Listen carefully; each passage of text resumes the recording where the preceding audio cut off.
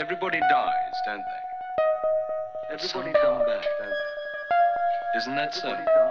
You tried to get into the locked drawer today, didn't you? How do the dead come back, Mother? What's the secret? The Crown Derby Plate by Marjorie Bowen. Martha Pym said that she had never seen a ghost and that she would very much like to do so, particularly at Christmas, for you can laugh as you like. That is the correct time to see a ghost. I don't suppose you ever will, replied her cousin Mabel comfortably, while her cousin Clara shuddered and said that she hoped they would change the subject, for she disliked even to think of such things. The three elderly, cheerful women sat around a big fire, cosy and content after a day of pleasant activities. Martha was the guest of the other two, who owned a handsome, convenient country house. She always came to spend her Christmas with the Wintons, and found the leisurely country life delightful after the bustling round of London, for Martha managed an antique shop of the better sort and worked extremely hard. She was, however, still full of zest for work or pleasure, though 60 years old, and looked backwards and forwards to a succession of delightful days. The other two, Mabel and Clara, led quieter but nonetheless agreeable lives. They had more money and fewer interests, but nevertheless enjoyed themselves very well. "Talking of ghosts," said Mabel, "I wonder how that old woman at Hartley's is getting on. For Hartley's, you know, is supposed to be haunted." "Yes, I know," smiled Miss Pym. "But all the years that we have known of the place, we have never heard anything definite, have we?"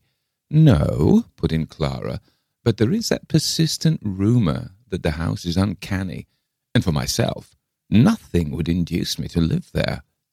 "It's certainly very lonely and dreary down there on the marshes," conceded Mabel. "But as for the ghost, you never hear what it's supposed to be even." "Who has taken it?" asked Miss Pym, remembering Hartley's as very desolate indeed, and long shut up. "A Miss Le Fane, an eccentric old creature.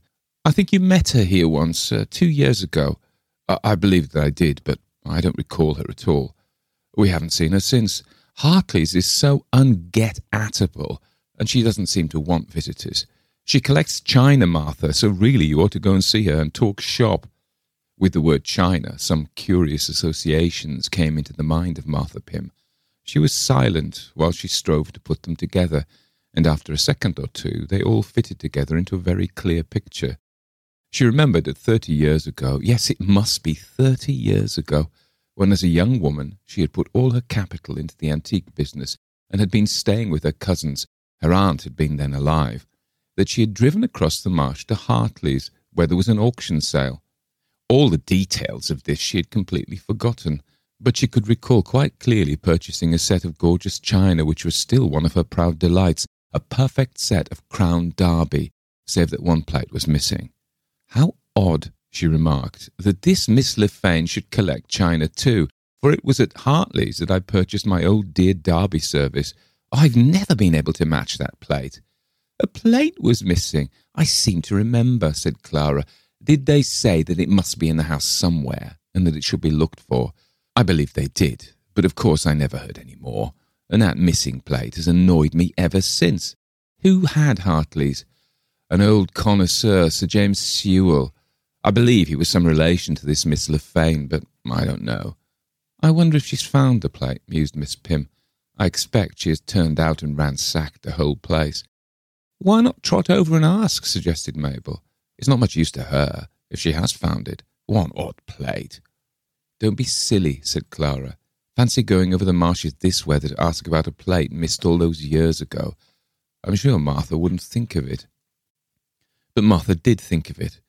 She was rather fascinated by the idea. How queer and pleasant it would be if, after all these years, nearly a lifetime, she should find the Crown Derby plate, the loss of which had always irked her. And this hope did not seem so altogether fantastical. It was quite likely that old Miss Le Fane, poking about in the ancient house, had found the missing piece. And of course, if she had, being a fellow collector, she would be quite willing to part with it to complete the set.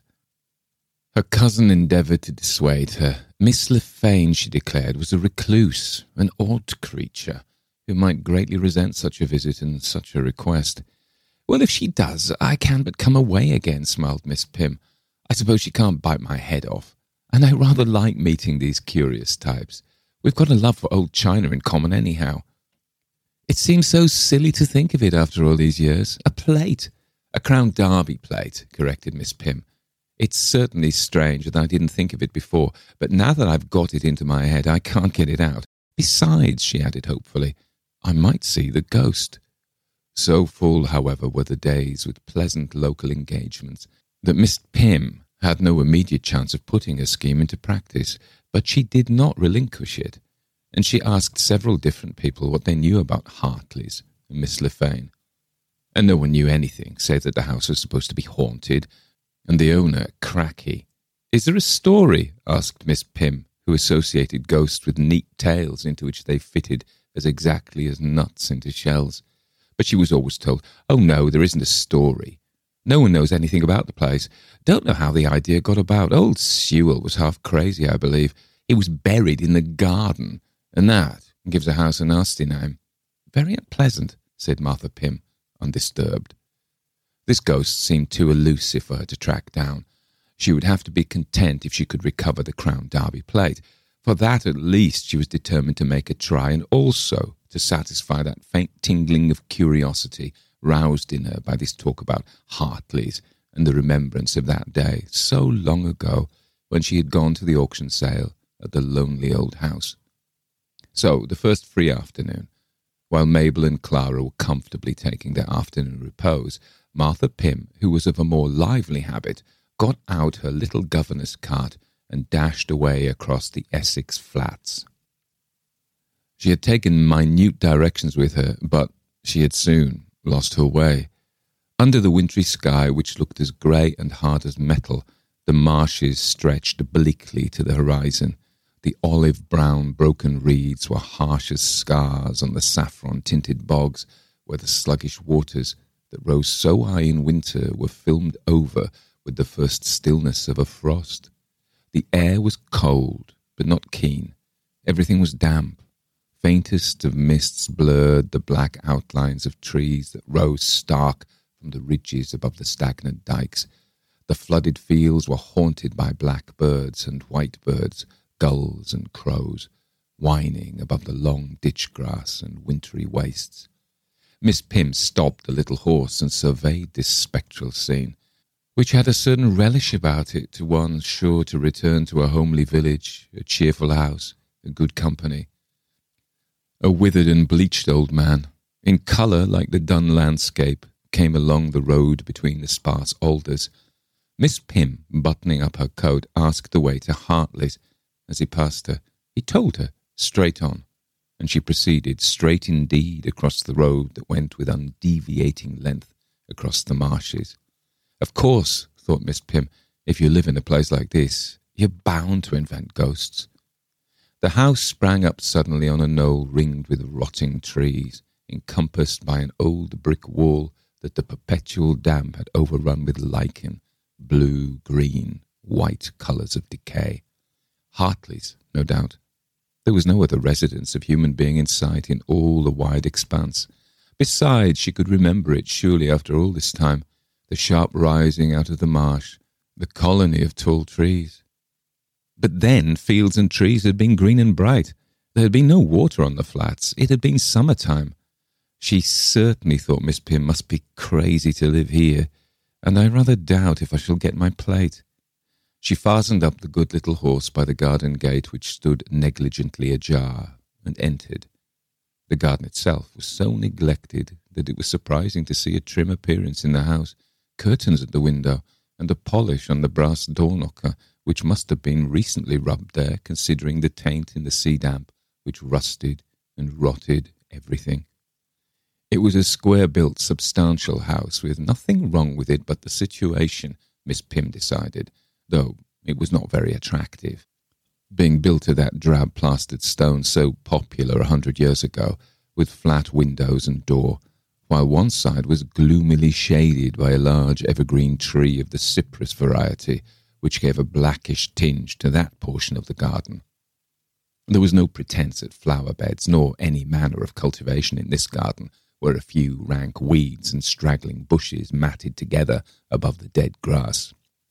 On the enclosing wall, which appeared to have been built high as protection against the ceaseless winds that swung along the flats, were the remains of fruit trees, their crucified branches rotting under the great nails that held them up, looked like the skeletons of those who had died in torment. Miss Pym took in these noxious details as she knocked firmly at the door. They didn't depress her. She merely felt extremely sorry for anyone who could live in such a place. She noticed at the far end of the garden, in the corner of the wall, a headstone showing above the sodden, colourless grass, and remembered what she had been told about the old antiquary being buried there, in the grounds of Hartley's. As the knock had no effect, she stepped back and looked at the house. It was certainly inhabited, with those neat windows, white curtains and drab blinds all pulled to precisely the same level. And when she brought her glance back to the door, she saw that it had been opened, and that someone, considerably obscured by the darkness of the passage, was looking at her intently. "Good afternoon," said Miss Pym cheerfully. "I just thought I would call to see Miss Lefane. It is Miss Lefane, isn't it?" "It's my house," was the querulous reply. Martha Pym had hardly expected to find any servants here, though the old lady must, she thought, work pretty hard to keep the house so clean and tidy as it appeared to be. "Of course," she replied. "May I come in? I'm Martha Pym, staying with the Wintons. I met you there." "Do come in," was the faint reply. "I get so few people to visit me. I'm really very lonely." "I don't wonder," thought Miss Pym, but she had resolved to take no notice of any eccentricity on the part of her hostess, and so she entered the house with her usual agreeable candour and courtesy.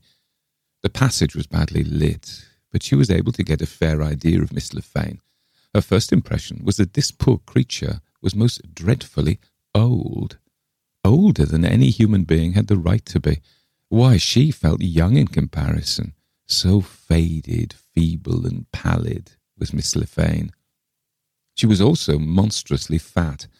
Her gross, flaccid figure was shapeless, and she wore a badly cut, full dress of no colour at all, but stained with earth and damp, where Miss Pym supposed she had been doing futile gardening. This gown was doubtless designed to disguise her stoutness, but had been so carelessly pulled about that it only added to it, being rucked and rolled all over the place, as Miss Pym put it to herself. Another ridiculous touch about the appearance of the poor old lady was her short hair. Decrepit as she was, and lonely as she lived, she had actually had her scanty relics of white hair cropped round her shaking head. "Dear me, she said in her thin, treble voice. "How very kind of you to come. I suppose you prefer the parlour. I generally sit in the garden." "The garden? But not in this weather."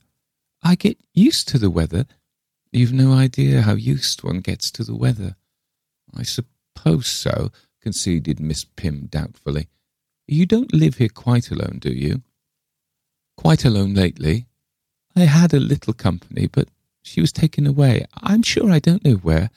I haven't been able to find a trace of her anywhere," replied the old lady peevishly. "Some wretched companion that couldn't stick it, I suppose," thought Miss Pym. "Well, I don't wonder. But someone ought to be here to look after her." They went into the parlour, which the visitor was dismayed to see was without a fire, but otherwise well kept. And there, on dozens of shelves, was a choice array of china, at which Martha Pym's eyes glistened. "Aha!" cried Miss Lefane. "I see you've noticed my treasures. Don't you envy me? Don't you wish that you had some of those pieces?" Martha Pym certainly did, and she looked eagerly and greedily round the walls, tables and cabinets, while the old woman followed her with little thin squeals of pleasure. It was a beautiful little collection, most choicely and elegantly arranged, and Martha thought it marvellous that this feeble ancient creature should be able to keep it in such precise order, as well as doing her own housework. "Do you really do everything yourself here, and live quite alone?" she asked, and she shivered even in her thick coat, and wished that Miss Le Fane's energy had risen to a fire, but then she probably lived in the kitchen as these lonely eccentrics often did. "There was someone," answered Miss Le Fane cunningly, "but I had to send her away. I told you she's gone. I can't find her, and I'm so glad. Of course," she added wistfully, "it leaves me very lonely, but then I couldn't stand her impertinence any longer. She used to say that it was her house and her collection of china, would you believe it? She used to try to chase me away from looking at my own things." "How very disagreeable," said Miss Pym, wondering which of the two women had been crazy. "But hadn't you better get someone else?" "Oh, no," was the jealous answer. "I would rather be alone with my things. I daren't leave the house for fear someone takes them away. There was a dreadful time once when an auction sale was held here." "Were you here then?" asked Miss Pym. But indeed, she looked old enough to have been anywhere. "Yes, of course," Miss Le Fane replied rather peevishly, and Miss Pym decided that she must be a relation of old Sir James Sewell. Clara and Mabel had been very foggy about it all. "I was very busy hiding all the china, but one set they got, a Crown Derby tea service, with one plate missing," cried Martha Pym. "I bought it, and you know, I was wondering if you'd find it." "I hid it," piped Miss Le Fane. "Oh, you did you? Well, that's rather funny behaviour. Why did you hide the stuff away instead of buying it?" "How could I buy what was mine?" "Old Sir James left it to you, then?" asked Martha Pym, feeling very muddled. "She bought a lot more," squeaked Miss Le Fane, but Martha Pym tried to keep her to the point. "If you've got the plate," she insisted, "you might let me have it. I'll pay quite handsomely. It will be so pleasant to have it after all these years." "Money's no use to me," said Miss Le Fane mournfully. "Not a bit of use. I can't leave the house or the garden." "Well, you have to live, I suppose," replied Martha Pym cheerfully. "And you know, I'm afraid you're getting rather morbid and dull living here all alone. You really ought to have a fire. Why, it's just on Christmas, and very damp." "I haven't felt the cold for a long time," replied the other. She seated herself with a sigh on one of the horsehair chairs, and Miss Pym noticed with a start that her feet were covered only by a pair of white stockings. "One of those nasty health fiends," thought Miss Pym, "but she doesn't look too well for all that." "So, you don't think that you could let me have the plate?" she asked briskly, walking up and down, for the dark, neat, clean parlour was very cold indeed, and she thought that she couldn't stand this much longer, as there seemed no sign of tea or anything pleasant and comfortable. She had really better go. "I might let you have it," sighed Miss Le Fane, "since you've been so kind as to pay me a visit. After all, one plate isn't much use, is it?" "Of course not. I wonder why you trouble to hide it." "I couldn't bear," wailed the other, "to see the things going out of the house." Martha Pym couldn't stop to go into all of this. It was quite clear that the old lady was very eccentric indeed, and that nothing very much could be done with her. No wonder that she had dropped out of everything, and that no one ever saw her or knew anything about her, though Miss Pym felt that some effort ought really to be made to save her from herself. "Wouldn't you like a run in my little governess cart?" she suggested. "We might go to tea with the Wintons on the way back. They'd be delighted to see you, and I really think that you do want taking out of yourself." "I was taken out of myself some time ago," replied Miss Le Fane. "I really was. And I couldn't leave my things, though," she added with pathetic gratitude. "It is very, very kind of you." "Your things would be quite safe, I'm sure," said Martha Pym, humouring her. "Who would ever come up here this hour of a winter's day?" "They do, oh, they do. And she might come back, prying and nosing, and saying that it was all hers, all my beautiful china. Hers." Miss Le Fane squealed in her agitation, and rising up, ran round the wall, fingering with flaccid yellow hands the brilliant glossy pieces on the shelves. "Well then, I'm afraid that I must go. They'll be expecting me, and it's quite a long ride. Perhaps some other time you'll come and see us." "Oh, must you go?" quavered Miss Le Fane dolefully. "I do like a little company now and then. And I trusted you from the first. The others, when they do come, are always after my things, and I have to frighten them away." "Frighten them away?" replied Martha Pym. "However do you do that? It doesn't seem difficult. People are so easily frightened, aren't they?" Miss Pym suddenly remembered that Hartley's had the reputation of being haunted. Perhaps the queer old thing played on that. The lonely house with the grave in the garden was dreary enough around which to create a legend. "I suppose you've never seen a ghost?" she asked pleasantly. "I'd rather like to see one, you know." "There's no one here but myself," said Miss Le Fane. "So you've never seen anything? I thought it must all be nonsense. Still, I do think it rather melancholy for you to live here all alone." Miss Le Fane sighed. "Yes, it's very lonely. Do stay and talk to me a little longer." Her whistling voice dropped cunningly. "And I'll give you the Crown Derby plate." "Are you sure you've really got it?" Miss Pym asked. "I'll show you." Fat and waddling as she was, she seemed to move very lightly as she slipped in front of Miss Pym and conducted her from the room, going slowly up the stairs. Such a gross, odd figure in that clumsy dress with the fringe of white hair hanging onto her shoulders. The upstairs of the house was as neat as the parlour, everything well in its place, but there was no sign of occupancy. The beds were covered with dust sheets. There were no lamps or fire set ready. "I suppose," said Miss Pym to herself, "she doesn't care to show me where she really lives." But as they passed from one room to another, she couldn't help saying, "Where do you live, Miss Le Fane?" "Mostly in the garden," said the other. Miss Pym thought of those horrible health huts that some people indulged in. "Well, sooner you than I," she replied cheerfully.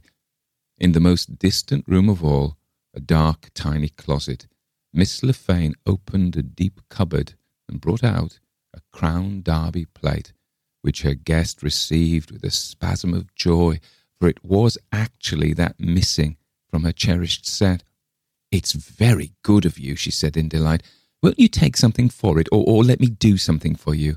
"You might come and see me again," replied Miss Le Fane wistfully. "Oh, yes, of course. I should like to come and see you again." But now that she had got what she had really come for, the plate, Martha Pym wanted to be gone. It was really very dismal and depressing in the house, and she began to notice a fearful smell. The place had been shut up too long. There was something damp rotting somewhere, in this horrid little dark closet, no doubt. "I really must be going," she said hurriedly. Miss Le Fane turned as if to cling to her, but Martha Pym moved quickly away. "Dear me," wailed the old lady, "why are you in such haste?" "There's a smell," murmured Miss Pym, rather faintly. She found herself hastening down the stairs with Miss Le Fane complaining behind her. "How peculiar people are. She used to talk of a smell." "Well, you must notice it yourself." Miss Pym was in the hall. The old woman had not followed her, but stood in the semi-darkness at the head of the stairs, a pale, shapeless figure.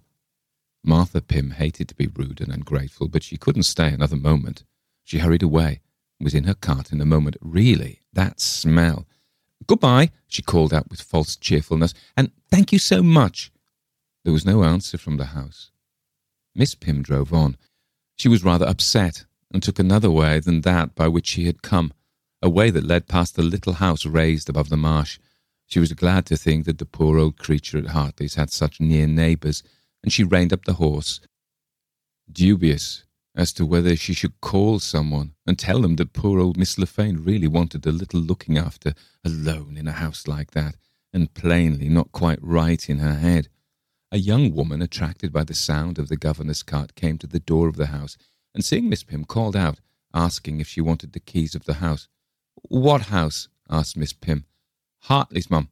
They don't put a board out, as no one's likely to pass, but it's to be sold. Miss Le Fane wants to sell it or let it. I've just been up to see her." "Oh, no, mum, she's been away a year, abroad somewhere. Couldn't stand the place. It's been empty since then. I just rin in every day and keep things tidy." Loquacious and curious, the young woman had come to the fence. Miss Pym had stopped her horse. "Miss Le Fane's there now," she said. She must have just come back. She wasn't there this morning, Mum. 'Tisn't likely she'd come either. Fair scared she was, Mum. Fair chased away. Didn't dare move her china. Can't say I've noticed anything myself, but I never stay long. There's a smell. Yes, murmured Martha Pym faintly. There's a smell. What chased her away? The young woman, even in that lonely place, lowered her voice. Well, as you aren't thinking of taking the place, she got an idea into her head that old Sir James, well, he couldn't bear to leave Hartley's, Mum. He's buried in the garden, and she thought he was after her, chasing round them bits of china. Oh, cried Miss Pym, some of it used to be his. She found a lot stuffed away. He said they were to be left in Hartley's, but Miss Le Fane would have the things sold. I believe that's years ago. Yes, said Miss Pym with a sick look. You don't know what he was like, do you? No, Mum, but I've heard tell he was very stout and very old. I wonder who it was you saw up at Hartley's. Miss Pym took a Crown Derby plate from her bag. You might take that back when you go, she whispered. I shan't want it after all. Before the astonished young woman could answer, Miss Pym had darted off across the marsh. That short hair, that earth-stained robe, the white socks. I generally live in the garden. Miss Pym drove away, breakneck speed, frantically resolving to mention to no one that she had paid a visit to Hartley's, nor likely again to bring up the subject of ghosts. She shook and shuddered in the damp, trying to get out of her clothes and her nostrils that indescribable smell.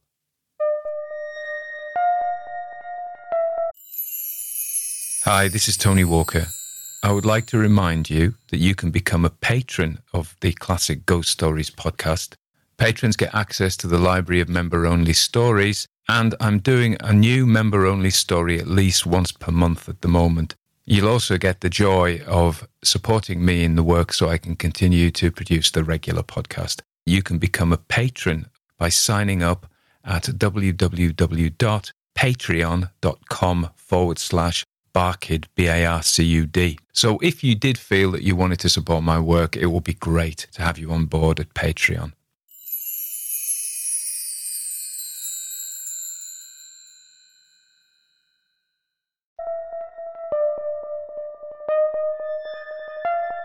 Everybody dies, don't they? Everybody come back, don't they? Isn't that so? You tried to get into the locked drawer today, didn't you? How do the dead come back, Mother? What's the secret? That was the Crown Derby plate by Marjorie Bowen. And this story was recommended, suggested by Yimi Tong back in October 2021. So I'm slowly getting round to suggestions in no systematic manner. I'm just going down the list. And if a name jumps out, I'll go, yeah, we'll do that. I try to do them in roughly some order. Anyways, you know, if you're a member of the podcast, you can suggest a story and I will do it at some point. We've done a Marjorie Bowen story before, The Housekeeper, a little while ago. And the podcast's been going about 2.5, just short of 3 years now. And so inevitably we're going to have done some authors more than once. That doesn't mean there aren't authors out there we've never done that we should do. Marjorie Bowen was born in Hayling Island in Hampshire in November 1885, and she died aged 67 in Kensington in London. She was quite a modern woman, though. She was a professional author, and her main reputation, perhaps these days, is the supernatural stories, but at the time, and still to these days, is historical romances, Nell Gwyn and all that kind of thing. And she was very well received. And when we look at this story, we see two things, really. The language is very modern, and the structure of it, it's very nicely written. The only problem I have with reading is that sometimes she uses semicolons when she should use... It's totally legit to do this, but for reading, a full stop would be easier for me because I can see it as a run-on, where in fact it's a completely new sentence and needs a breath and a pause. But there we go, that's a technical issue. And while we're on technical issues, before we return back to the life of Marjorie Bowen, I must apologise for the choices I made. So I don't know whether I need to apologise for them at all. But the first is the woman at the end, I do this kind of generic English country accent, which is sort of more West Country than Essex, rural Essex. I don't mean like the only way is Essex. Hello, mate. Oh, woo, woo, woo. Kind of accent. I mean the sort of rural Essex folk, which is more East Anglian, really, rather than London. A lot of the modern Essex is East London accent because a lot of people, when the slums were cleared in East London, moved out. And we tend to, when you go to London, it's such a big place, you tend to kind of occupy a quadrant that is something to do with your origin. So I suppose it's backwards. So all my friends who were Northerners tended to live in North London. A lot of the people who I knew were Welsh lived in West London, you know, and I guess that's true. So people from Kent tended to go into South East London, but also people leaving London go into Essex. That's a historical fact. Whether they had any choice in the matter, I don't know. Somebody can correct me. And I always like, it's not even correction, it's just an adding to the information. So Marjorie was a bit of a lass, really, even though she was kind of sort of Victorian. A difficult childhood, her alcoholic father left the family and was found dead in a London street, and she grew up in poverty. But enough money to grow at the Slade School of Fine Art. I mean, the Slade is not a place that people without connections or money go to. Somebody who's been to the Slade, who's listening to the podcast, can tell me that it's different, but that's my impression. It's like St. Martin's, isn't it? But I don't know what I'm talking about. So, and then she went to Paris. So she wrote a lot of bodice rippers, I suppose they call them, set in medieval Italy, and a lot of historical stuff. She married a Sicilian, so she lived a kind of crazy life. And she married another bloke, an English bloke, and she had a child with him who she named Athelstan Charles Ethelwulf Long. Now, come on. And he became a colonial administrator. She was against war in the 30s. So I remember reading that she lived a wild life as a wild woman.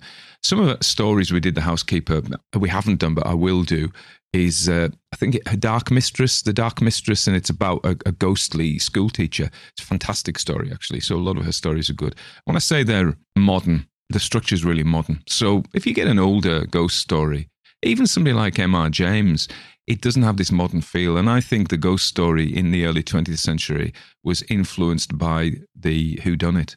So a twist is required in a modern story. That's what we want. That's what we like.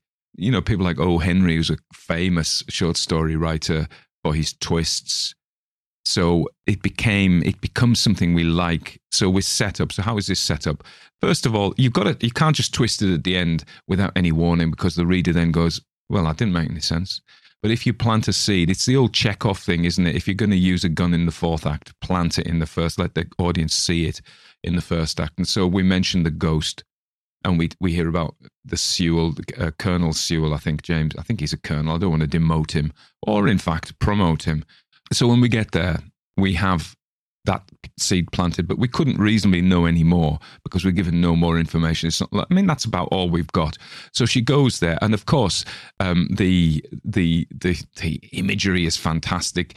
The bleak, lonely place in the Essex marshes has to remind one of the Woman in Black by Susan Hill, which of course is a later story than this one.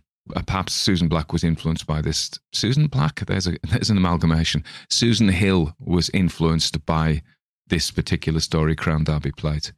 You remember I talk about how a ghost story, a monster story, has to have a sin. And I guess the sin in this is her greed, isn't it? It's not a massive sin, and she escapes without punishment. So it's not necessarily, apart from having a bit of a shock, her punishment is her fright, but and the smell, I suppose. But, you know, it's not a massive sin, but it is nevertheless the acquisitiveness and collectiveness. You know, why does she want this thing? So that's the sin, I think.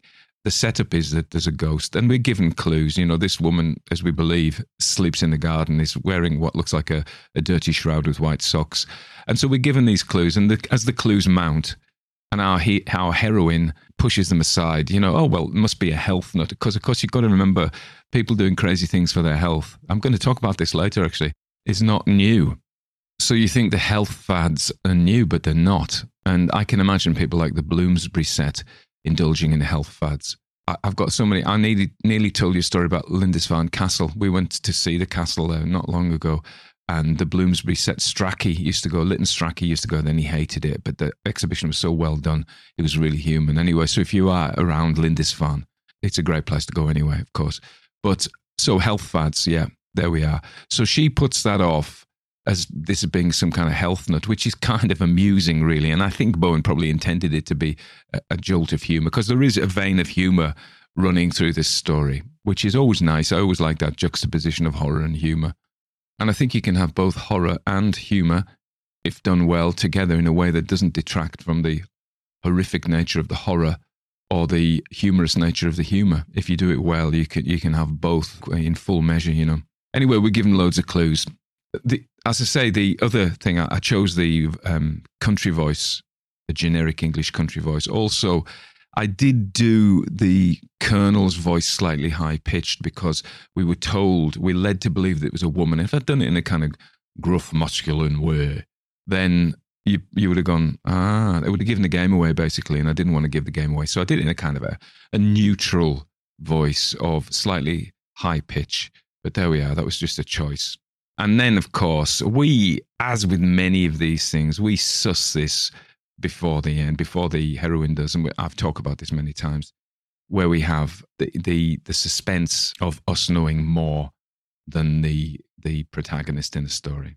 And then when the twist is revealed, we go, aha. We don't go, it makes no sense. We go, aha. Yeah, and that's what you need. So I was going to say the setup, the only thing I kind of got interrupted from saying by myself was the language, the dreary setting. She talks about the corpses of the fruit trees crucified on their nails, because you know the habit was with pear trees and things like that. Is it to espalier them, and you put them up against a wall and they live on the on wooden frames against a stone wall. I suppose it helps the fruit and it gets more sunshine. I don't really know. It's not an area of expertise, but I've seen it when I've gone around kind of National Trust properties that this is what they do. So, yeah. So she kind of uses those words, the dreariness, the crucifixion, the ghost. And it all builds up, because what we know is, even if you use a word that is related to an image, we're triggering that image, even if we don't say it. So we say crucified fruit trees, and we're thinking of corpses, even though we don't say the word, you know, it triggers it. Okay, there we are. I was going to tell you about, before I finish, I was going to tell you about health freaks. So my friend Steve, every month or so I meet up with Steve. We usually go for a coffee. We used to go for a drink of alcohol, but we retreated into coffee. When I'd go out with him, drink pints of Loads of Water Gold, about 4, and I'd be like, ooh. And then I would go, we decided we're going to go for coffee. So I would drink flat whites, like 3 flat whites, and I'm whizzing with those. And so I don't know which is worse, really. But this particular week, last Tuesday, I had shade for the day. So I took shade down. We went up a sail fell, which is very nice. And Shade was very interested in the sheep. But I kept her on her lead, of course. I don't want her to get shot, and I don't want the sheep to be hurt either. But when they run away, kind of triggers some predator behaviour. I told you that when I was on this 4-day, I don't know what it was, retreat in the woods, the guy there, Jason, from Way of the Buzzard, was saying that if you want to be with mammals, you mustn't look at them, because they see a 2-eyed, you know, like we as predators and dogs, and all predators have 2 forward-facing eyes. So when a prey animal sees 2 eyes facing forward, because they have eyes on either side of their head, when they see 2 eyes facing forward, they get worried, because that's predator. So if you look at them, they're going predator. So anyway, and Shade looks at them and they go predator, and they run away, and then she chases them, but she doesn't chase them because she's on the lead. Okay, so don't worry about that. I don't want you to get yourself worried that Shade was chasing sheep, because she wasn't. She's a good girl. Steve said that Shade has a game with me called a tug stick, as I call it. She gets a stick and then won't let me have it. She comes up and taunts me with it. And Steve says, we're walking along, she doesn't think you're the alpha. And Sheila said this as well. So I'm Shade's pack mate. I'm not her boss. So she doesn't do stuff that I tell her to do, but we have a lot of fun and we're great friends. But I think I quite kind of prefer that, because I like being people's friends. Anyway, this isn't anything about the health nuts. So this particular day, you've got to imagine, we go for a walk up a fell, and we walk to the lake, and we stand by the lake. Steve and I talk about philosophy, and we're both interested in meditation and the nature of reality and all that stuff. And we come from a kind of, I'm more sort of Vedantic Hindu stuff, because I did transcendental meditation, you know, I still do. And he's more Buddhist. So we talk about these things from, you know, the idea of emptiness. Anyway, that's getting off piste here. But this particular day, remember it's May, but the lake was cold. So he was trying to persuade me. He's got this Wim Hof book. He insists on calling him Wim, but it's Dutch, so it's Wim. You know, I'm a bit peculiar about my pronunciation, so I keep calling him Wim. I'm not going to correct him, but he is wrong. So he was trying to get me to go in the lake because I don't know if you know about this cold water therapy. You're supposed to go in freezing water and just tolerate it. So anyway, I'm like, man, I'm not sure about this. I'd taken my swimming trunks, but it was raining, and it wasn't raining, but it was cold and grey and typical English spring. And the water's come down from the fell, so it's snow melt water. So he went in and stood there with 3 minutes with his hat on. I got a photograph of him, and then came out and shivered a lot. And he's very thin as well. So I'm like, I'm not doing that. But he persuaded me to try this cold water therapy. So today, after my hot shower, I thought, okay, here we go. And I turned the shower to cold. And it was awful. It was like unbearably shocking. And I'm supposed to stay in there for 15 seconds. I possibly managed 15 seconds. I think I managed like 10. And I just couldn't bear it. I had to come out. And then I thought, no, I'm going back in again. And I did. So talking about health freaks who live in the garden, that's me. I'm going to say to Sheila, I'm not living in a house anymore. I'm going to live outside on the bit of rough ground at the back with the rats. But listen, the cats, Black Cat, and there's a couple of other cats up the way. They keep the rats under control. Shay hasn't seen Black Cat since. It's a kind of that relationship isn't going anywhere, I don't think. Anyway, so there you are. Marjorie, Bowen, the Crown China Plate. A beautiful story recommended by one of my members, Yimi Tong. So you too can recommend stories. This is my selling point. You could become a member. Hooray! You could do it on Patreon. You can do it on YouTube. Probably I would prefer you to do it on Patreon, actually. That seems to work better for me, that system. So members get various perks, including I can talk to them more on Patreon. We'd have more kind of to and fro conversations. But also there are members-only videos, about 42, and you get to recommend a story, which in due course I will get around to reading out. Okay, hope you're all well. Tomorrow is another cold shower. I wonder how long this will last. There will be a podcast episode whereby I go, I've given up on the cold showers. But maybe I will become a convert and you'll see me wandering around in my underpants in the snow and making videos about that. Why not? Lots of reasons why not. But yeah, anyway, bye-bye.